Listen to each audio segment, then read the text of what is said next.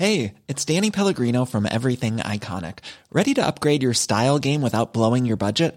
Check out Quince. They've got all the good stuff, shirts and polos, activewear, and fine leather goods, all at 50 to 80% less than other high-end brands. And the best part? They're all about safe, ethical, and responsible manufacturing.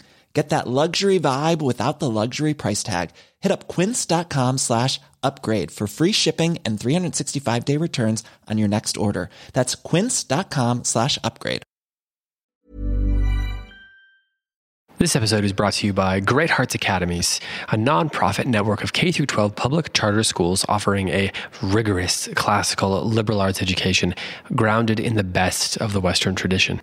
Great Hearts operates 34 academies in Arizona and Texas, serving over 21,000 students, with plans for further growth underway. Great Hearts is in search of exceptional school leaders who embrace a classical and liberal philosophy of education, and who possess a well-grounded vision for the moral and intellectual formation of the human person. Learn how you can join a community of classical leaders by visiting greatheartsamerica.org/careers. That's greatheartsamerica.org/careers.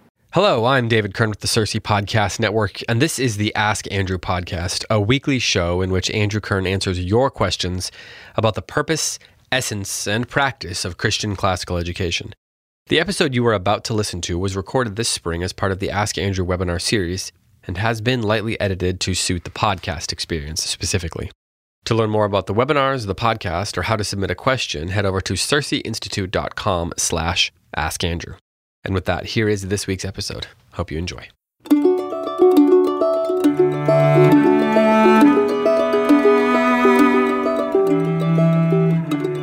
Last week, I started to talk about the question, how does rhetoric teach us how to read? And to answer the question, we talked about the definition of rhetoric, the purpose of rhetoric, the parts of rhetoric, the place of rhetoric. We didn't get very far into the place of rhetoric. And then I said I would make some specific applications. So what I want to talk about briefly now is the place of rhetoric. And then having covered that a little bit, I want to talk about applications. And so this is call it the practical part, if you like. So the crucial point you remember that the definition of rhetoric is that it is the art of decision-making in community. That the purpose of rhetoric is to bring harmony to a community. That the parts of rhetoric were invention, arrangement, elocution, memory, and delivery. With all of that, we can talk about the place of rhetoric. And I think the crucial point here is to remember that it is a liberal art, one of 7 liberal arts, and so therefore its place is with its sisters, right? With the other 6 liberal arts. Or if you want to think of them as the pillars of wisdom, with the other 6 pillars of wisdom. Its place then, the place of rhetoric, is to be the 3rd of the verbal arts. And those of you who have been in a few of these sessions remember that we've talked about the mathematical arts and the verbal arts. Both of those terms are convenient. Neither of them is adequate. But there's a big difference between geometry and grammar. Although I was going to say there's a big difference between geometry and logic, and then I realized there really isn't. So we think about logic as a verbal art, but as harmony is a mathematical art, but one that brings everything together. In a sense, logic plays that role on the verbal side. It is a verbal art, but it has a way of kind of being musical, doesn't it? Of making everything harmonize. And so rhetoric then is the highest of the verbal arts, not highest in the sense of most glorious necessarily, but in the sense of logically dependent on grammar and logic. If I'm going to speak in public, and if I'm going to do so in a way that brings harmony to a community, then I have to honor grammar and logic. And grammar, you'll recall, I hope, or maybe I haven't said it, but around you, or maybe you haven't seen this. But grammar is, simply put, the art of interpreting signs, determining the meaning of something. Okay. Logic then is the art of ordering, structuring a series of thoughts. Or you could say critiquing a series of thoughts. If you can't do those two things, if you can't interpret signs, like words, for example, and I'll come back to this, and if you can't put your thoughts in an orderly way that is logically coherent, then you may be able to persuade, but you won't be able to bring a very high level of harmony to a community. You see the difference? You might be able to persuade by going after the belly. You might even be able to persuade by flattering the chest, but you won't be able to persuade by appealing to the soul or to the highest faculties in the people that you're talking to. And so that's the distinction that rhetoric needs to honor. You can never forget when you're doing rhetoric that the person you're talking to is the image of God. You can't forget that. All right, so if that's the place, then the most important practical application there is that you do have to have a foundation in grammar, which is interpreting signs. Another way of putting it might be naming things, right? That might be two sides to the same coin. Interpreting signs would be knowing what somebody else has named something. Making signs is naming things. Okay, so that's grammar, and then logic is ordering our thoughts. That's oversimplistic, I understand. But it's ordering and critiquing. Okay, that's the place of rhetoric. What is the application of all that to reading? Well, grammar, the art of grammar as a liberal art, is intimately involved in reading, and logic is too, because if you can't interpret signs, you can't read. Reading is signs put on paper. And if you can't think in an orderly way, you won't be able to read, because that's one of the things reading does, is it extends the orderliness. Have you ever noticed how much more orderly something written is than something spoken? Right? We have amazing minds as humans. We can sit in a circle and listen to 11 people talk not all identically at the same time, but in a time frame, and we can interpret what everybody's saying, and we can do okay. But if you read something like that, it would really irritate you, probably. Unless it's a novel, but then writing is artificial, in other words. Not in a bad way, it's artificial. Okay, so let's take grammar and logic as subsets of rhetoric and ask, how do I apply that to reading? All right, to do this, I'm going to get really simplistic. I'm going to talk about the two most common forms of what we might as well call pop fiction. Okay, and those two most common forms are crime fiction, James Bond, Inspector Morse, Sherlock Holmes. I think there's one or two others. Agatha Christie wrote some, yeah. Call it pop fiction, but it's crime fiction. It's when you're trying to solve a crime, right? The second thing we're going to talk about, well, let me ask you, what do you think? If crime fiction is the one example I'm going to use, what would you guess is the other kind of writing that is very popular and something we can look at by way of analyzing common reading?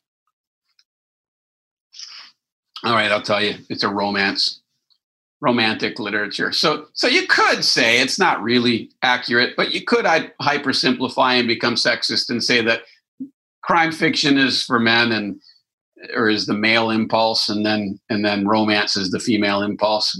I don't know. I find that plenty of women read crime fiction, and I don't find very many men read romances, but they don't read anything. Okay, so what's going on in crime fiction? Well, someday I'm going to continue not writing a novel about a crime fiction that I've been thinking about not writing for 20 years. And the opening line will go like this. If you're part of a school, everybody knows that if you're part of a school, you're part of a conspiracy. And then it goes on from there. And what do you do when you're writing crime fiction? You drop clues, right? You drop clues. What's a clue? It's a sign. So the name of my book that I'm never going to write will be It All Depends on Grammar. And the reason it would be called that is because grammar has to do with interpreting signs, but nobody who saw the title would know that. They'd all think it depends on, sentence patterns. And depends is actually a Latin word, dependere, and it means to hang.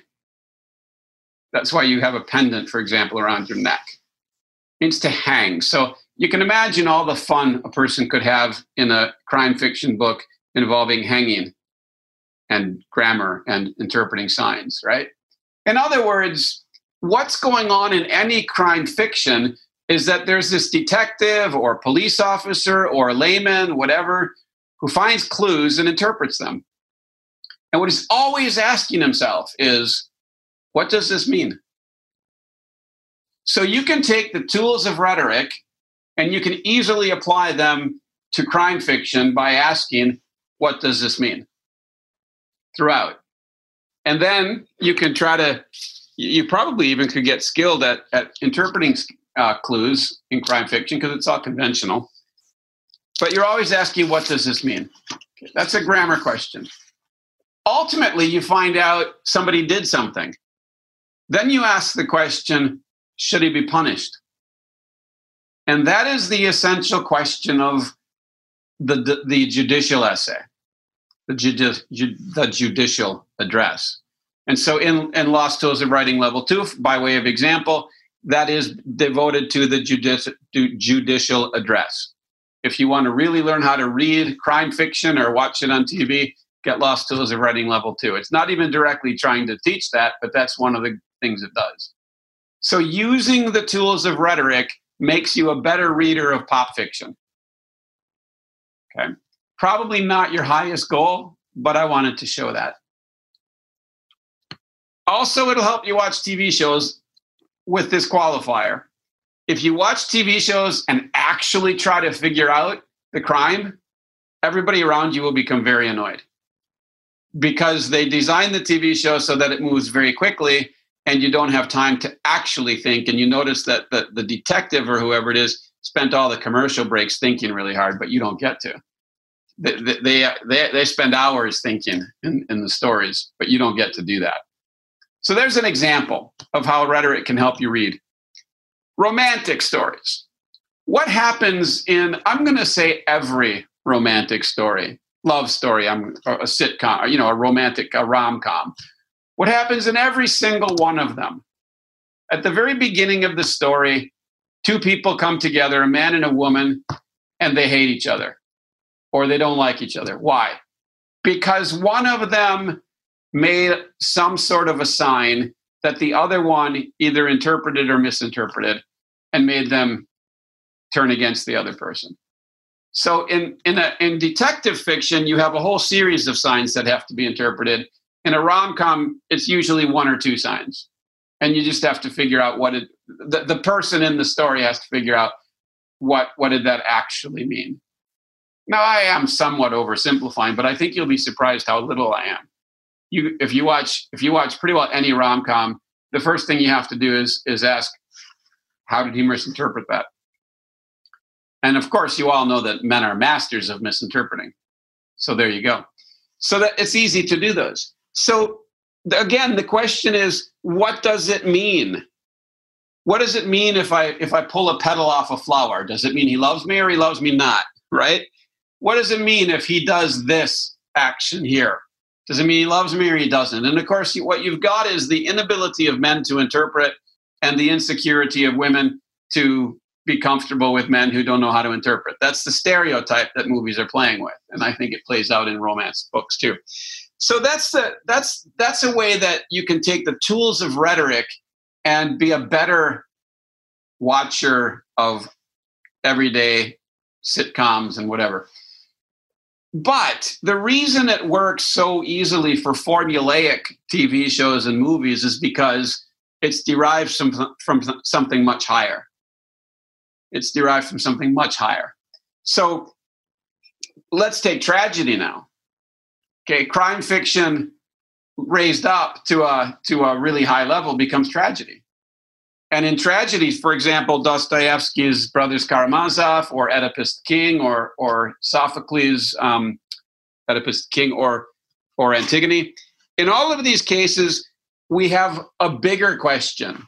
Not just what does it mean, but what we're directly confronted with is a much deeper question. And that question is, what is to be done? And here I'm, of course, quoting Anna Karenina. What is to be done? Oblonsky says in the very first chapter of Anna Karenina, I think it's the first, it might be the second chapter, but I'm pretty sure it's the first. What is to be done?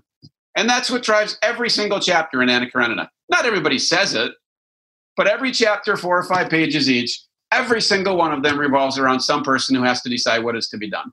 In other words, what should I do? And so we're to the should question, which is the essential rhetorical question. The author structures the novel around this what is to be done or what is the should question. Now, it's vivid in Anna Karenina because people are actually saying what is to be done. But it's in every story. Most of them probably at some point say something like that. What should I do? Most of them. An action flick is where you have so many decisions that the body just makes them and your brain doesn't, your body just does, right? Most of the time. So there's missiles flying at you and you have to move. That's, what am I supposed to do? Well, move. That sort of thing. So in the Greeks, you're going to have a tragedy like Antigone. If we look at Christian tragedies like, say, Hamlet, same thing. Hamlet is looking at the whole world cosmically falling apart. Why is he so slow to act? Because nothing makes sense. I'd like to see you act in a world as completely broken down as the one he's living in. Then there's a secular tragedy like Death of a Salesman. Right now this is the hopeless form. But you still have the same question. What am I supposed to do? How can I get through this? Okay, so it's all rhetoric. Okay, what about comedy? Comedy, I think, real comedy, good comedy, like Much Ado About Nothing or say Twelfth Night, you're still in the same basic question. What does it mean? What does it mean? But then you're also having to make decisions based on your interpretations. So in Much Ado About Nothing, what are Benedict and Beatrice constantly doing? They're using words to cut each other up, aren't they? But what does it really mean? And then these people in the background are saying, hey, did you hear Benedict talking about Beatrice and how much he loves her? And he never did. But they listen and they interpret. What does it mean? Right? Constantly, everything in Shakespeare's plays, you're constantly asking, what does it mean? You're interpreting signs. And that's why when you read literature like that, you become a better reader just by reading it for what it is. But you become better. You might go through a stage of paranoia, but you become better just at understanding some of the deeper issues in life, some of the harder questions in life. Pretty soon you start dealing not just with the plot line of a story, but the themes that the author is trying to get across. They don't come out to you because some teacher said, here's theme 1, here's theme 2, here's theme 3. They start to lift off the page. Right? You start to see, like with the Magic Eye pictures, remember those? You start to see those themes hidden away in the story. And now it's integrated, and it's not test. It's not this disintegrated academic experience. It's wow, there's something going on here that really sings, that really challenges, it provokes. But that takes time, doesn't it? That takes dwelling on something. And so that's where rhetoric helps us read better. I talked about tragedy and comedy. I'll end by talking about epic. You've heard me argue that the Iliad is the ultimate handbook for rhetoric. I firmly believe that. In book 1 of the Iliad, Achilles and Agamemnon are in a public setting, and they each are trying to make a decision about whether they should leave or not, or what should be done about Agamemnon, about the fact that everybody's dying. What should be done about the fact that there's a plague, right?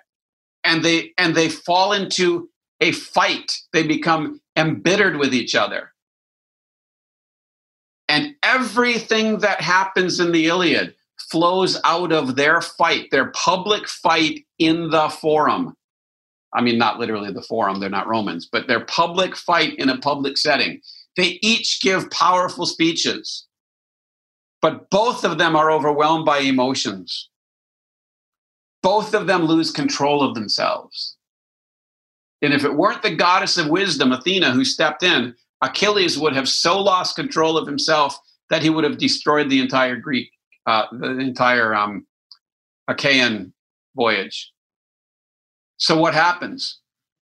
23 books, scrolls, chapters, if you like. And in every single one of those chapters or books, another issue comes up.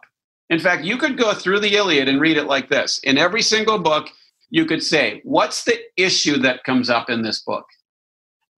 What are the two sides? Who represents each side?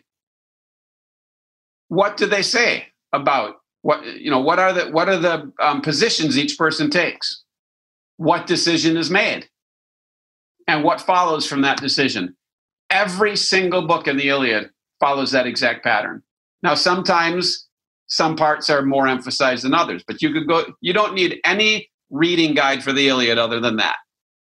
That's the reading guide that Homer gave us. And it's extraordinary because in book 24 then, books 18 through 24 in the Iliad have been described as the most perfect sustained poetry ever written. I'm not Greek, I don't know Greek, and I'm by no means anywhere near a great enough poet to be able to agree or disagree with that, but I will tell you that the last 6 books of the Iliad, if they don't tear your heart into 1,000 pieces, you don't have one. And when you come to book 24, there's the most astonishing resolution. And a lot of people get to the end of the Iliad and they say, oh, it just ends. Why? No, everything that was going on comes to a resolution in the Iliad, in book 24. And it's one of the most gripping pieces of poetry you'll ever read. But it's also rhetoric. It's a more private rhetoric now. And it underscores that in Homer, there's 2 things we have to understand about rhetoric. One is that we can use it to destroy our civilizations. This happens all the time. Communities are destroyed by the curse of unguarded rhetoric. Or we can use rhetoric to bring resolution from discord. But it takes a long time for that to happen in the Iliad. And that's why I argue it's the most powerful book on rhetoric ever written, most practical book you'll ever read on rhetoric. And really, I'm going to go so far as to say it's almost all you need to read to understand rhetoric. Let me then throw out, you do need to read the Bible because there's things Paul deeply challenges about rhetoric in there. And the Bible is so insightful on rhetoric. Christian rhetoric, I would argue, is fundamentally different from classical rhetoric. But it doesn't eliminate it. Right? It purifies it, it purges it. Okay. So I need to end. Oh, the Iliad and the Odyssey. I'm going to pick that up for my short question, if I may. Let me just say that Katie and I, we're doing this Atrium class this fall, and one of the reasons that the Iliad is prime on my mind is because it always is, but another reason is because we were actually talking about it for this Atrium class this fall. And one of the things that we're looking at and want to do is to weave the Iliad throughout the whole year and to constantly draw out the rhetorical power, the rhetorical lessons that the Iliad is teaching. So if you are interested in more detail on this, take a look. There's still seats in that Atrium class. So in other words, it helps you read because it gives you questions. Okay, that's why it helps you read. It gives you questions to read with. But fundamentally, those questions are, what does it mean? And what is to be done? And those 2 questions, that's what leads us to understanding. That's what leads us to practical insight, right? What is to be done? That's prudence. What does it mean? That might well be wisdom if we can really figure it out. And therefore, it really is the case that the goal of classical Christian education is to cultivate wisdom and virtue. It's not just to do well academically. I read an article. Wow, I read an article attacking classical education recently in the last week, and I haven't had a chance to respond to it. But basically, he mocks this local school for the pretentious goal that or claim that the kids are going to grow up having cultivated wisdom and virtue. It's not even a believable concept to the modern mind. Think of that. But if you're not cultivating wisdom and virtue, why are you ruining that child's life? Why are you taking so much of that child's life if you're not cultivating wisdom and virtue in that child? Is that not evil? Seems like it is to me. So I'll end with that. Okay, Tess asks, does the Iliad and the Odyssey read similarly? How are they different? I know Iliad comes first. Well, I wouldn't worry about what you read first, honestly. Iliad and Odyssey read very differently. Many people don't even think the same person wrote them because they're so different. The Iliad is a handbook on rhetoric, to reduce it to something reduced. The Odyssey is a handbook on storytelling. And so throughout the Odyssey, you have Odysseus in particular telling stories for 100 different reasons, but constantly telling stories and never telling the same one. At one time he does it at a fundraising banquet. Another time he does it to get out of a trap. Another time he does it because he's testing the loyalty of a friend. There's all these different reasons for telling stories. And as the Iliad is the ultimate book on rhetoric, so the Odyssey is the ultimate book on poetics. Now that means that those two streams, rhetoric and poetics, in Greek thought flow out of the Iliad and the Odyssey.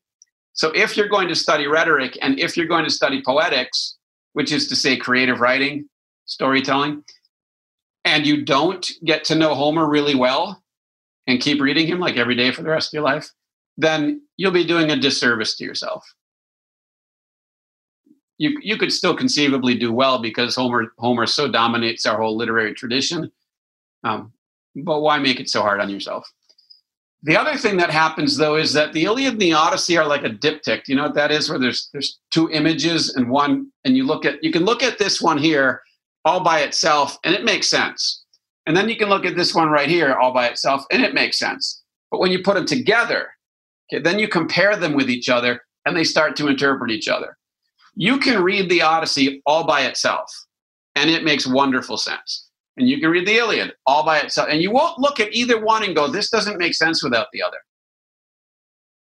But then one day you'll say to yourself, how is Achilles like Odysseus? And then your world will change. Right?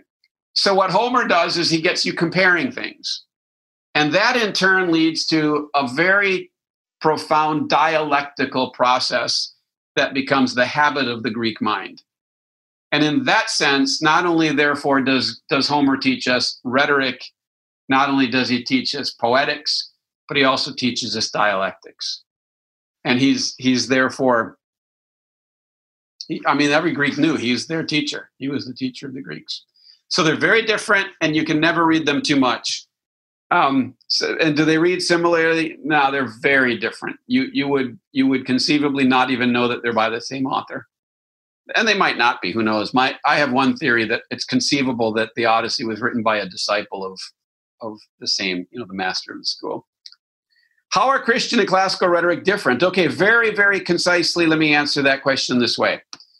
Classical rhetoric arises from the political arena, and therefore it has to do with judicial and deliberative essay or addresses primarily, and celebration. It has to do with decisions about the past, whether something should have been done, decisions about the future, whether something should be done, and then sort of epideictic or commemoration, funeral services, raising to the throne, things like that. So those are the three fundamental purposes of classical rhetoric.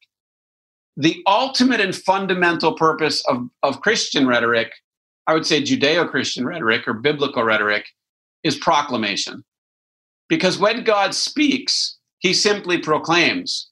And when he proclaims, he creates and he blesses.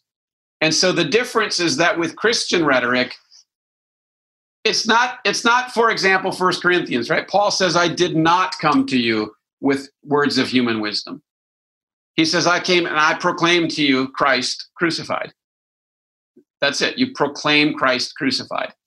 And you can get into, arguments about evidence and so on and so forth. But ultimately, it's the word of God proclaimed that brings things into existence and that brings things to life.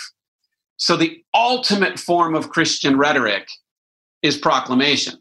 However, the danger, therefore, of Christian rhetoric is extreme because everybody feels adequate to proclaim, right? Everybody feels that they can just speak the words of God. And that's just horrifyingly dangerous. And therefore, Christian rhetoric begins with repentance. It necessitates humility. And it has to be all about pointing to Christ crucified, the Christ crucified. And so that's the fundamental difference. Now, it includes the classical rhetoric, what is right about classical rhetoric, because Christians also have to make decisions about the past and the future, right? And when we do, we have to have discussions. But those discussions have to be guided by humility. And they have to be guided by resting in the proclaimed Christ who has been crucified and is seated at the right hand of God. If we don't argue from the perspective, in other words, if my position in a political debate sets aside the fact that Christ is seated at the right hand of God, well, what am I doing? I'm just arguing from my position. Christian rhetoric or a Christian argument would begin with this fundamental premise. I am Christ's. Christ has given me everything. It's all already mine. There's nothing for me to fight for. There's nothing for me to argue for. So as Paul says to the Corinthians, why not be defrauded? Right? If everything is yours, who cares if you're defrauded? But that's really hard to say. That's really hard to believe in this world. Right? And that's the spiritual perspective. And that's how Christian rhetoric is different from secular, from non-Christian rhetoric. Right? For us, it's got nothing to do with our needs because we don't have any. It's got nothing to do with our advantages because we don't need any. It's got nothing to do with our gaining things because we already have everything. And if we can't see things like that, then we are not seeing things with the eyes of Christ. So that's where a certain disinterest comes in. So that's how they're different. Looking for it. Thank you, Abigail. Yeah, the world does change, doesn't it? Yeah. And the thing about reading the Iliad and the Odyssey and Homer generally is that when you can read those books to some extent with the mind of Christ, you don't understand them less than the ancient Greeks. You understand them more. I mean, I don't think Homer understood Homer. And any great artist will tell you that they really don't know ultimately what they just did. They were following a muse. They were following some inner insight or whatever. And it goes beyond, art is transcendent. But God knows. God knows what's going on. And so if we have the mind of Christ and can read Homer with the mind of Christ, I think that opens him up to us in ways that forgive me, but the pagans just... When I get asked why, should Christians read pagan literature, my answer to that is only Christians should read pagan literature. Only because pagans read it and believe it. They actually might make offerings to Zeus, for goodness sake. That's a bad thing. But in Christ, man. But we do have to make it an offering to God. We have to make ourselves an offering to God and the book we're reading. Okay, question. Should we avoid, this is a good question. Should we avoid books written specifically for children, like Lamb, Shakespeare, or the Iliad for children? The form is every bit as important to the child as the idea. Sorry, the last bit. At young ages, does form matter as much, or is the idea most important? Form matters even more because the form is sensory.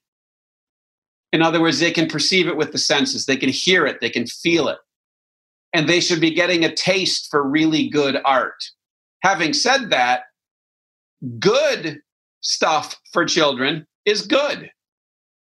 But, I mean, I'll just tell you that lately I've been subjected to a child's TV show where every single song has the exact same timbre, the exact same emotional setting.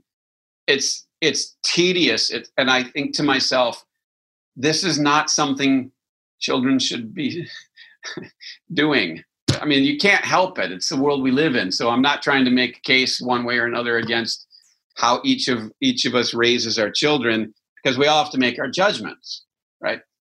But the people who made that show should be punished, right? Because they have no respect for children. None at all. The same child who's watching that show can listen to Beethoven's Ninth for a minute or 2 or 3 minutes and love it, right? So form is so important for children. And form fills out their emotions. It gives them contact with a deeper range of feeling, which is important to children. They need to learn to manage their emotions. And that's one of the most important things music does. But this was about books. And so I would say that Lamb's Shakespeare is probably fine with the qualification that it is 19th century Romantic English, and therefore nowhere near as good as Shakespeare. But yeah, it's shorter. It's got that going for it. It's prose. The Iliad for children, there's there's dozens of them. I like Padraig Colum's children's Homer very much because it is poetic. I like the Church, I think it's Church, right, from the 19th century versions of Homer's stories very much. I don't have any problem with reading children's versions of Homer any more than I do with children's Bible stories, right? Which I do have problems with if they're not reverent, right? But you have to treat the text with reverence, and you cannot dismiss the form. See, this comes back to the whole thing about the distinction that was made in the 16th and 17th century, where rhetoric was reduced to an ornament, right? So we teach children, like, the idea is what's important. There's this kernel of an idea, and they have to think about that. And we worry to death about them understanding. Understanding is not the priority with children. It's just not. There's so little they understand. Heck, there's so little I understand. It's about form. It's about harmony. It's about training perceptions. It's about training sensitivities.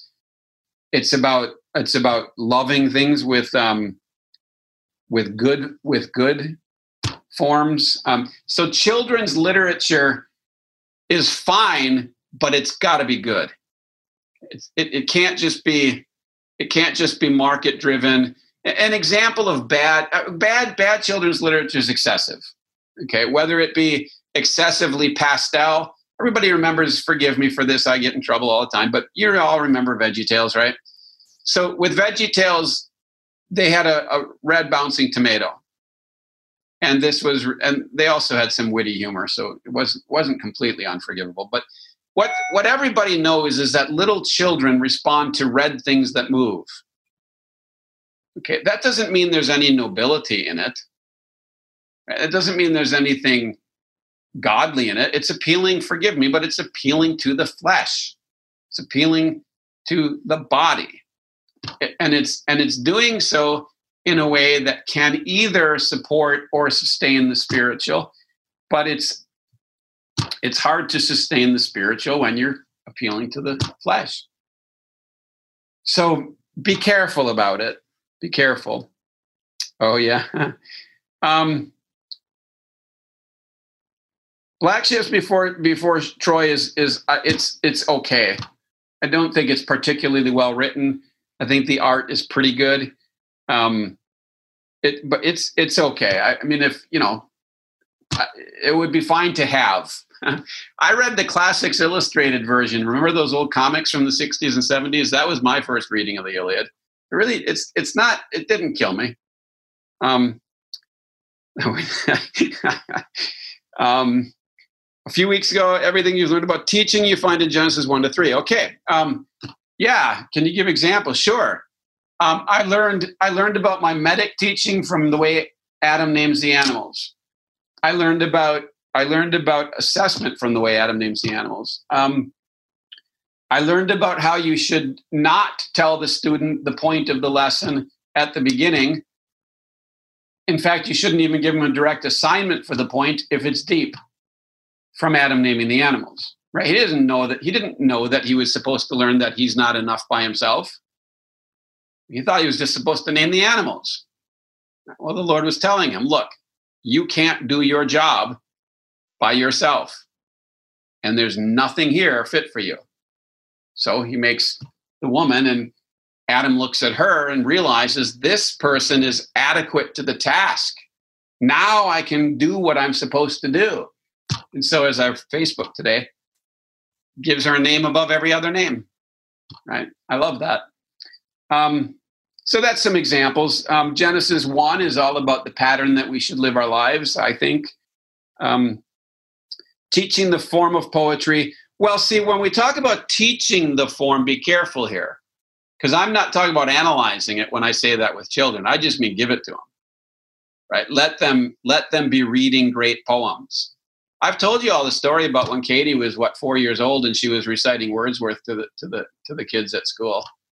It was "My heart leaps up when I behold." Well, rhyme schemes aren't that hard for kids to hear. Meter, all that is very delightful. Just give it to them. Don't name it yet.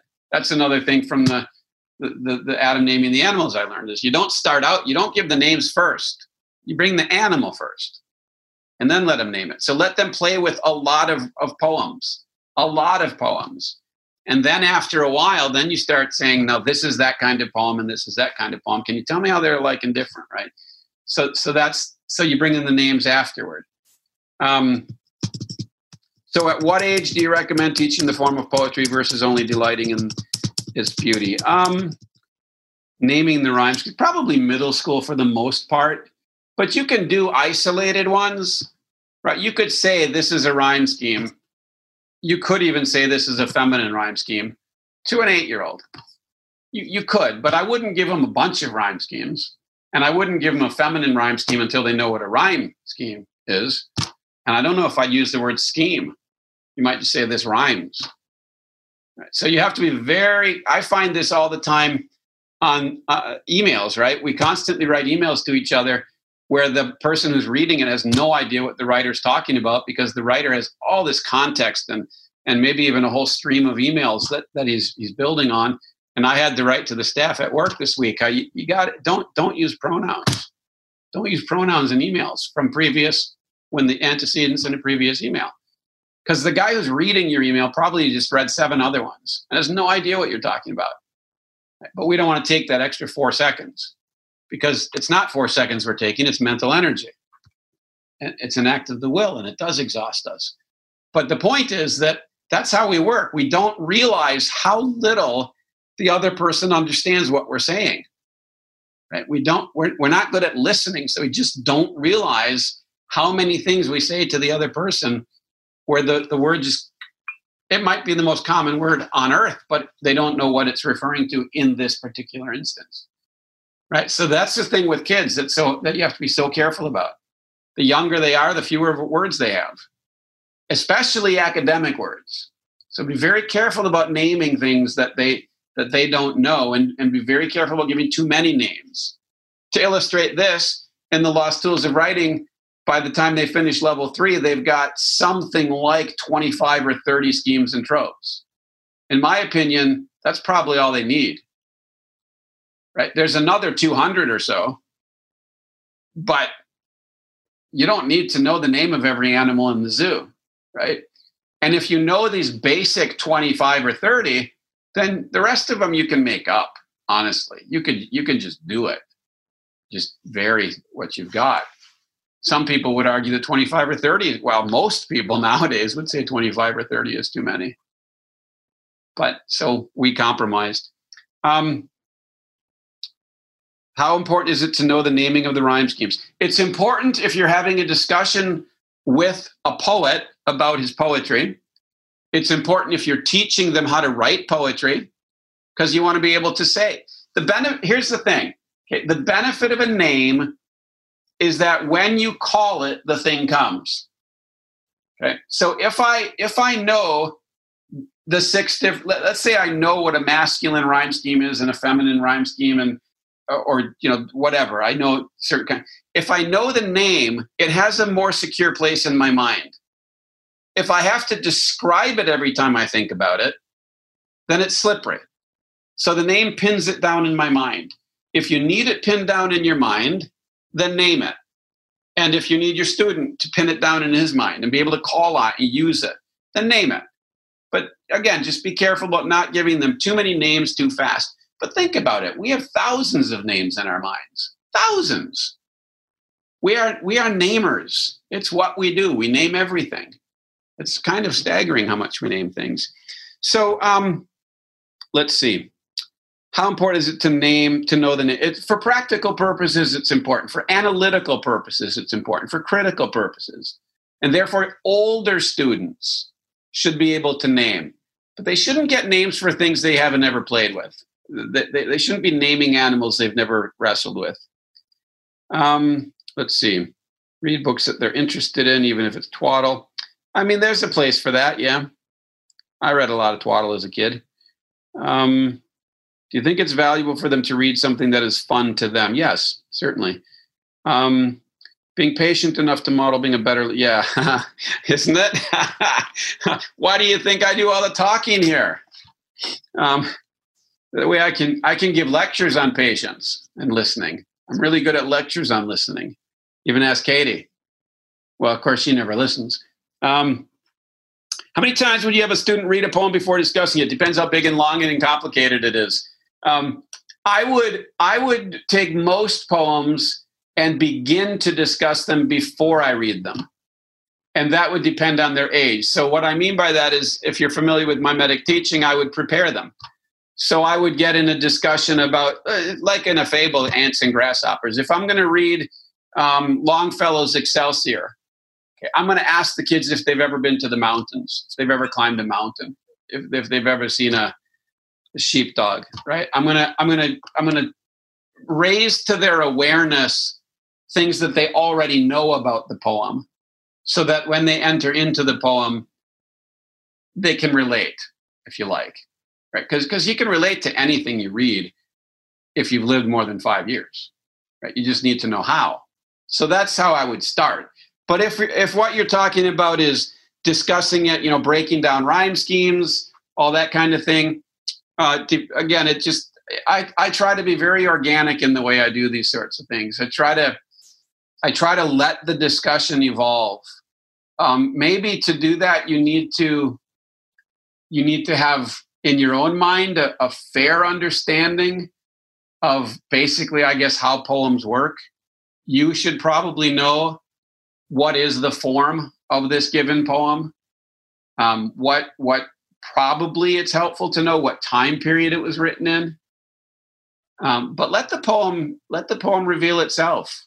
Right? That's the thing about poems, is that they do have a way of revealing themselves. And so in a way, I'm tempted to say, just keep reading it until a discussion happens. Right? Just read the poem and then have them read it again. Maybe have them interpret it. And by interpret, I don't mean say what it means. I mean, dramatize it. If it's a narrative poem, have them play roles in it. Right? Shakespeare obviously is good for that because he writes most of the time poetically. So I prefer to be looking at the poem itself to talking about the poem. I prefer to be letting the poem live through the kids in the classroom to talking about it. And the more time you spend actually poeming, the better the discussion becomes, right? And so don't be afraid to actually be looking at or enacting or living in the poem. And then start the easiest discussion I find is a simple comparison. It could be a formal comparison. How is this stanza like this stanza? How is it different? Or it could be a narrative comparison. How is this character like this character? How are they different? How is this action like that action? How are they different?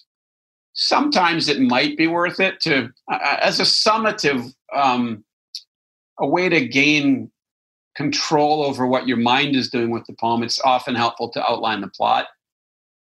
So, if you're reading The Fairy Queen, you might actually say, where does he go first? Where does the Red Cross Knight go first? Who's with him? Where does he go next?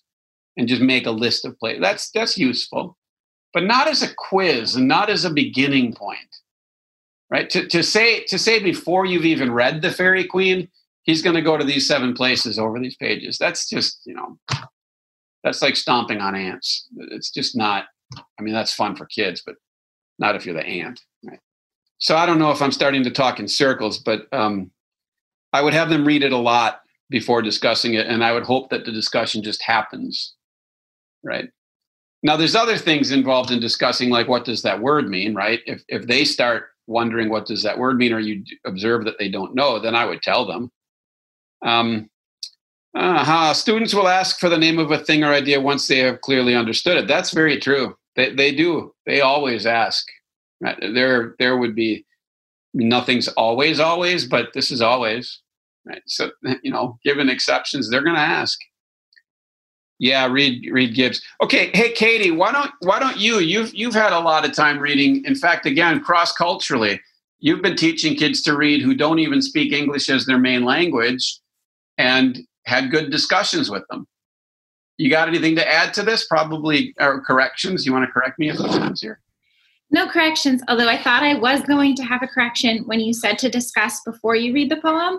I was going to contradict you, but I'm not going to. Why? Yeah, because you clarified what you meant. You were just building foundation. So you needed the sign interpreted. Yes. Okay. We almost had a comedy. Or would it have been a tragedy? That's the difference, by the way. In a comedy, you misinterpret the signs, but then you figure out what they mean, so harmony is brought to the community. In a tragedy, you misinterpret the signs and you never figure out what they mean, so the community leads. So death happens. All right. Romeo and Juliet. Yes. Over to you. Oh yeah, I was just going to expand a little bit some ideas, because you were saying to have people read the poem multiple times and engage with it before analyzing it. And that can sound awkward in a classroom or with your kids at home.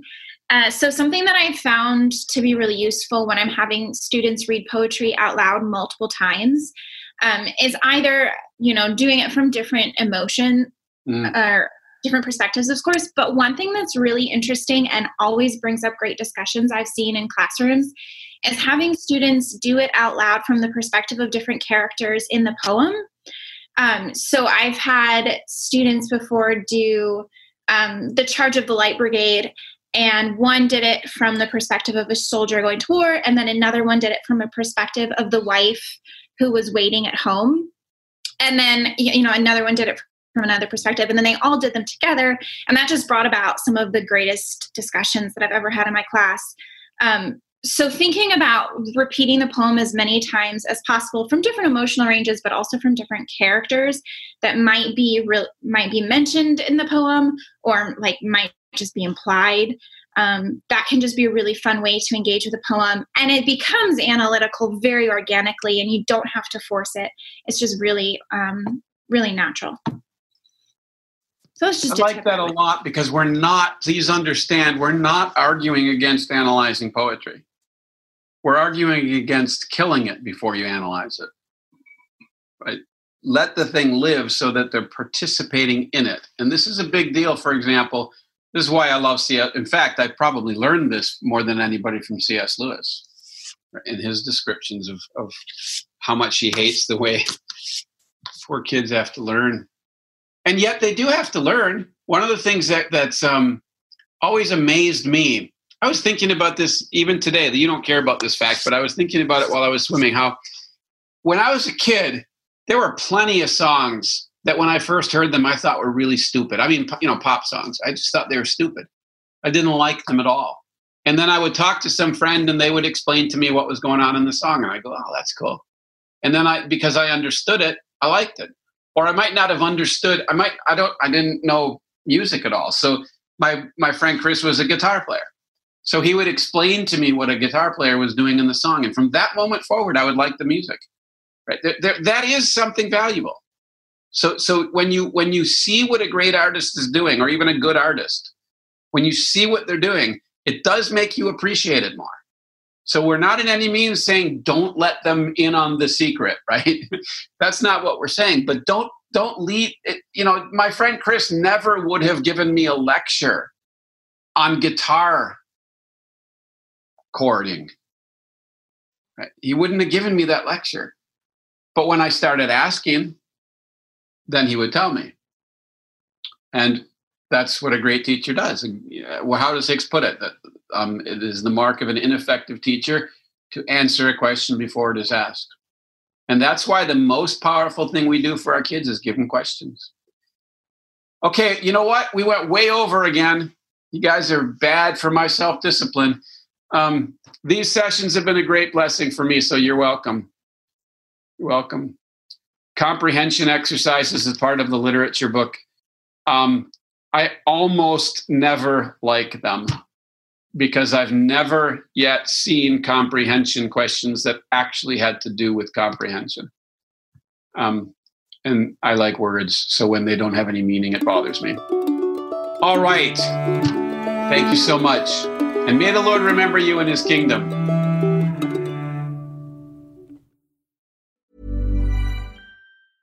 Even when we're on a budget, we still deserve nice things. Quince is a place to scoop up stunning high-end goods for 50 to 80% less than similar brands. They have buttery soft cashmere sweaters starting at $50, luxurious Italian leather bags, and so much more. Plus, Quince only works with factories that use safe, ethical, and responsible manufacturing. Get the high-end goods you'll love without the high price tag with Quince. Go to quince.com/style for free shipping and 365-day returns.